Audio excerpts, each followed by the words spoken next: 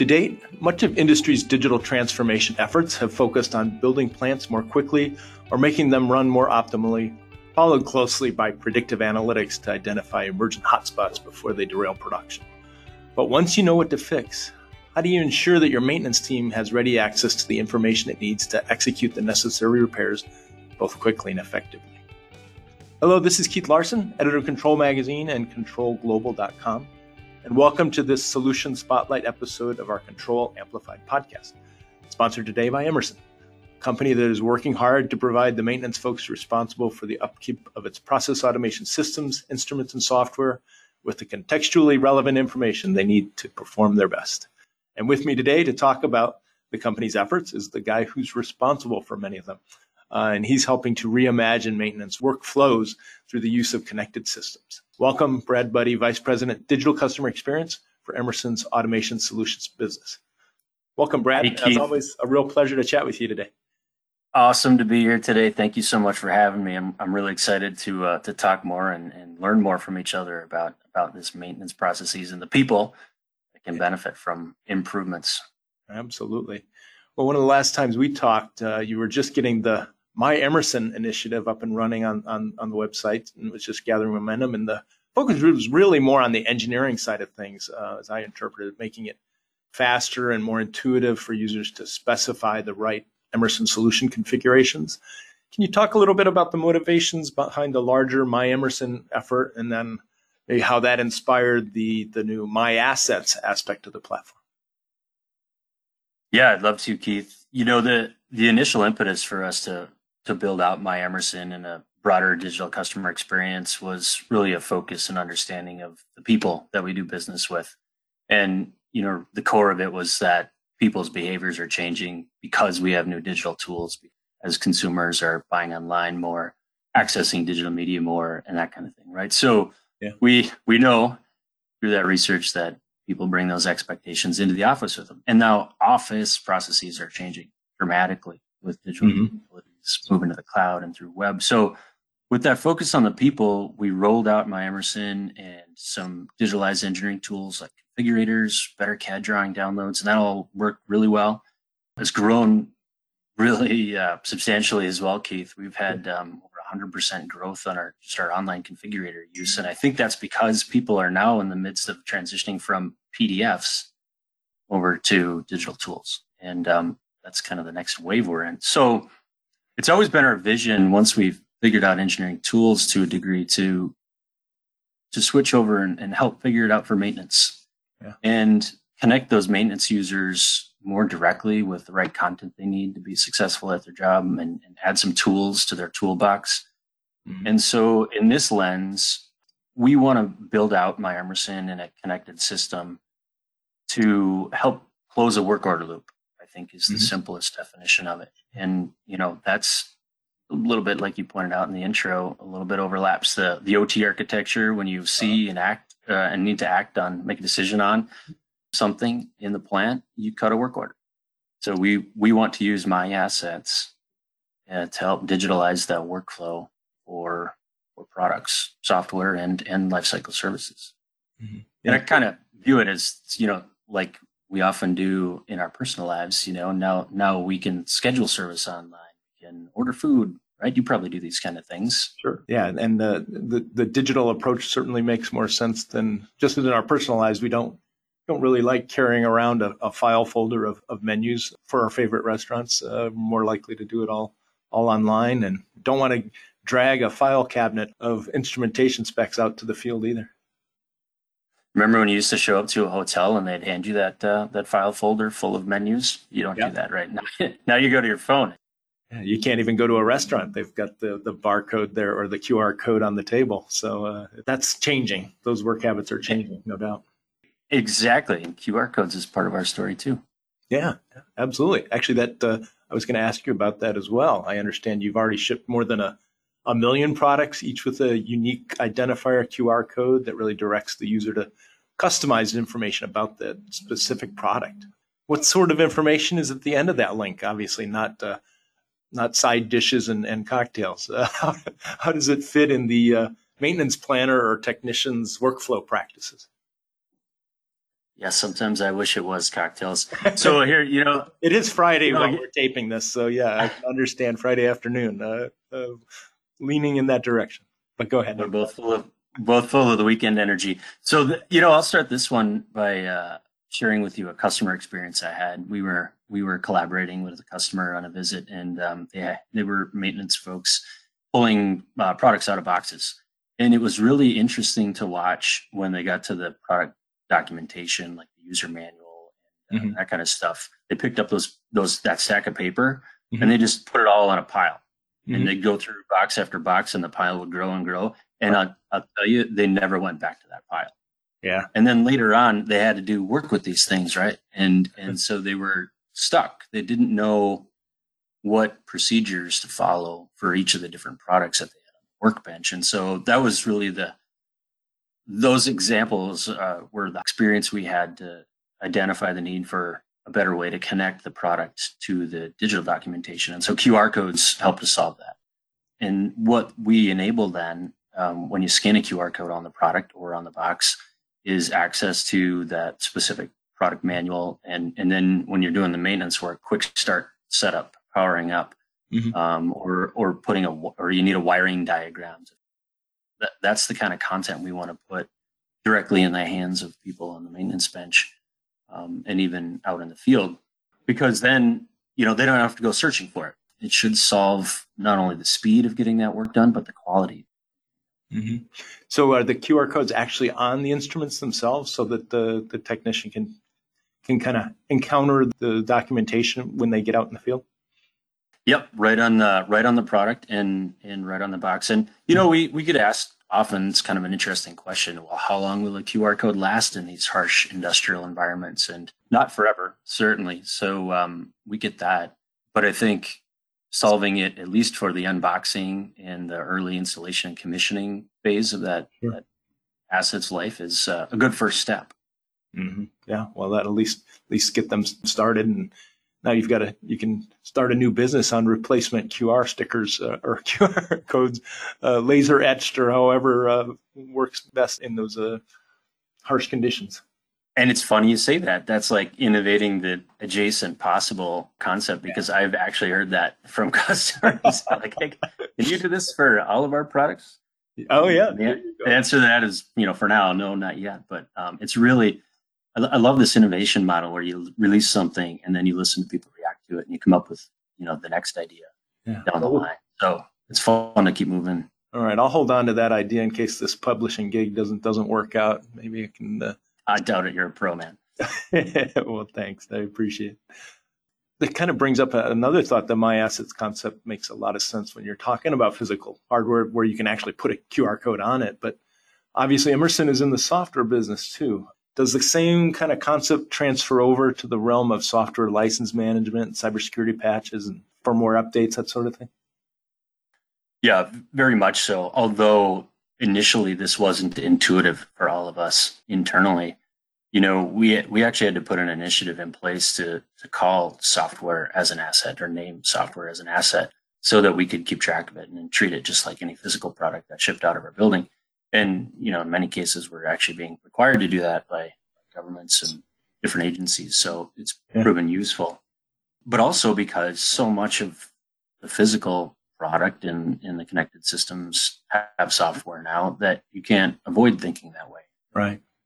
So our next step here is to ensure that we can align the capability across our entire portfolio. And I'm thinking about the tech stack from instruments up to systems and software, up to analytics, software applications, and that kind of thing, because we have to be able to access through or for any of those. At the top of the stack, we even sell Guardian support for control systems. So we already have a business model around some of that. Yeah. But we don't think necessarily we need to have a paid service for everything in that stack. So this is where My Emerson or My Assets again comes into play, because for the really quick transactional stuff like that benchtop maintenance I was talking about, we want to enable it quickly on a mobile device or on different electrical setup tools. Maybe an easier way to think about it is like a mobile phone. In our modern expectations, we have a physical mobile device, which has an operating system, which has then loaded with a bunch of apps. And so we want to give that entire ecosystem, enable users to be able to take the right next step and make clear choices on their management of it, whether it's that physical product or the software products at each of the layers. And then, the added benefit is keeping things modern and baking in cybersecurity when we do that. So we do plan to roll out my software in a bigger way to enable all that full level in the coming months. Yeah, that makes sense, because software does have there are some nuances to dealing with a piece of software that aren't quite the same as a physical device. So it makes sense. It would be somewhat of a different solution, but in the same family, cousins, as it were. Right.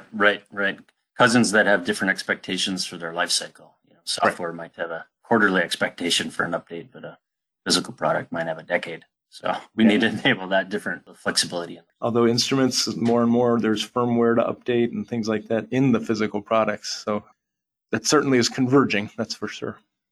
Yeah, exactly right. And, maybe one of the dirty little secrets we're trying to solve is fulfilling software through CDs and DVDs. Oh, yeah. You see it everywhere in industrial environments, and manufacturers are being forced to get away from it because, computer makers don't ship with that as a default anymore. Well, if I can update the firmware on my Tesla over the air while it's parked overnight, then there should be some industrial, not that I have a Tesla, I'm afraid, but there should be some industrial analog to that same process. Yeah, I think that's right. Do you have a CD player in your computer? No, I finally, the only CD, I did actually break down and buy an external DVD read-write thing a few years ago, just because I wanted to recover some old movies that we had around the house. But no, I mean, that's all my music is streamed now, and really no need for that kind of mechanism. How about you? Do you have one laying around the house somewhere? Nope. Well, except for the Xbox, but everywhere else they're out of the house. And again, tying out personal behaviors and expectations to the office or to the industry. This is another one of those trends that's on us right now that we have to react to. Yeah, no doubt. Well, that brings up another, speaking of changing paradigms, obviously if you're talking maintenance, we got to be talking about computerized maintenance management systems as well, or CMMS. Those were stand-up applications entirely separate from the engineering side of engineering systems of record, where most of the instrument specifications reside historically. And now many of those platforms are moving to the cloud. I guess the question is, how do we go beyond these kind of siloed virtual file cabinets to more persistent engineering and maintenance views, for a better term, of these assets based on a single underlying data model? Does that make sense? Yeah, I don't know if it'll be a single data model, but it'll be something. You did something there that was super funny for me, that I see is, you take your old mental model of something and you just apply it in the new environment. File cabinet, but digitalized, right? Yes.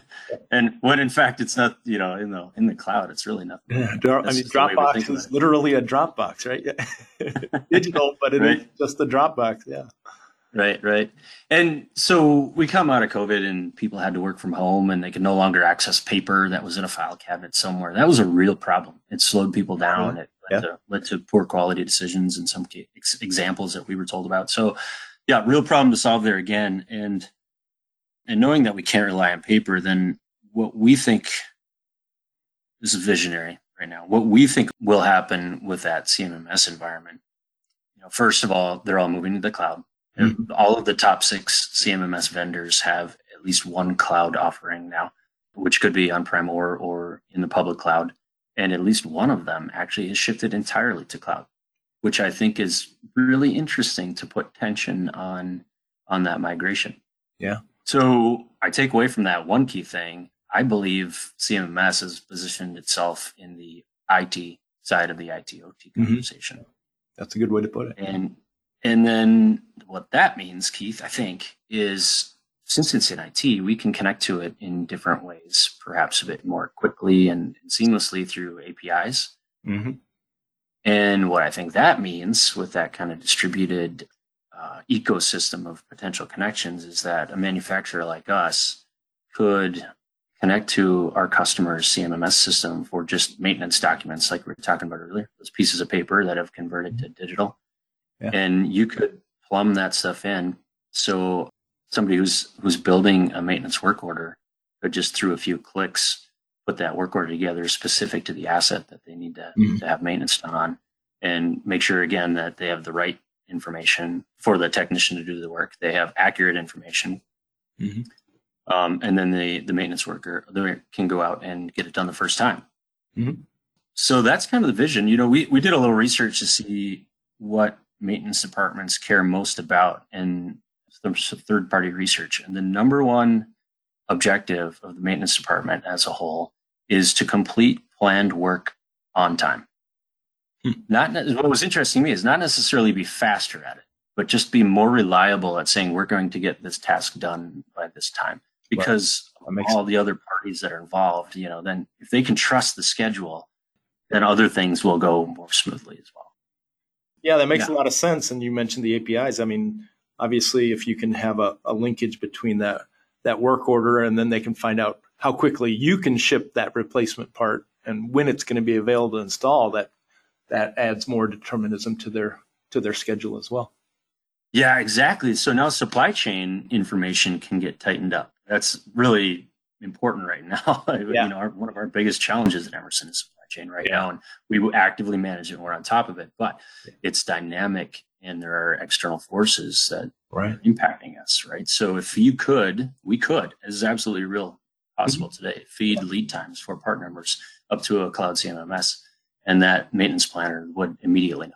They don't have to make a phone call, send emails, all that kind of stuff. It's eliminated. Makes a lot kind of feels like the future as well. I'm talking about this. It feels like the future, but you know, the underlying capabilities are all essentially there. So I think the next steps in the industry are really to figure out how to build partnerships and work on this ecosystem of APIs that can help make, you know, if you're talking to CMMS vendor, a shared customer more successful. Well, fascinating possibilities. And it sounds like you've got your vision and your work cut out for you for at least for a little while. You're not going to have to go into that QR code business anytime soon, it sounds like. Well, you know, I'll tell you, this job is super cool because we do get to talk with customers and solve their problems using what I view as modern technology. And that's so fulfilling, you know? So yeah, there's a lot of work to do, but at the same time, it's very rewarding tackling these things. Well, sounds like my job as well. I get to talk to fascinating people that are leading industry forward, such as yourself. So it's good that we're both in a good spot. Well, I appreciate the intention you put into forward thinking trends, because that kind of thinking, the more broadly we can all share it together, I think helps us all move forward. And that, you know, that's important to stay relevant and effective as an industry. Yeah, absolutely. Well, I have to say thanks so much, Brad. It's a real pleasure to chat with you. And for those of you out there listening, thanks for tuning in. Thanks also to Emerson for sponsoring this episode. And just to repeat, my guest today has been Brad Budde, Vice President of Digital Customer Experience for Automation Solutions. Thanks so much, Brad. Really appreciate your taking the time. Appreciate you having me, Keith. Cheers, and thanks to everyone for listening today. I'm Keith Larson, and you've been listening to a Control Amplified podcast. Thanks for joining us. And if you've enjoyed this episode, you can subscribe at the iTunes Store or at Google Podcasts or wherever you find your favorite podcasts. Plus, you can find the full archive of past episodes at controlglobal.com. Signing off until next time.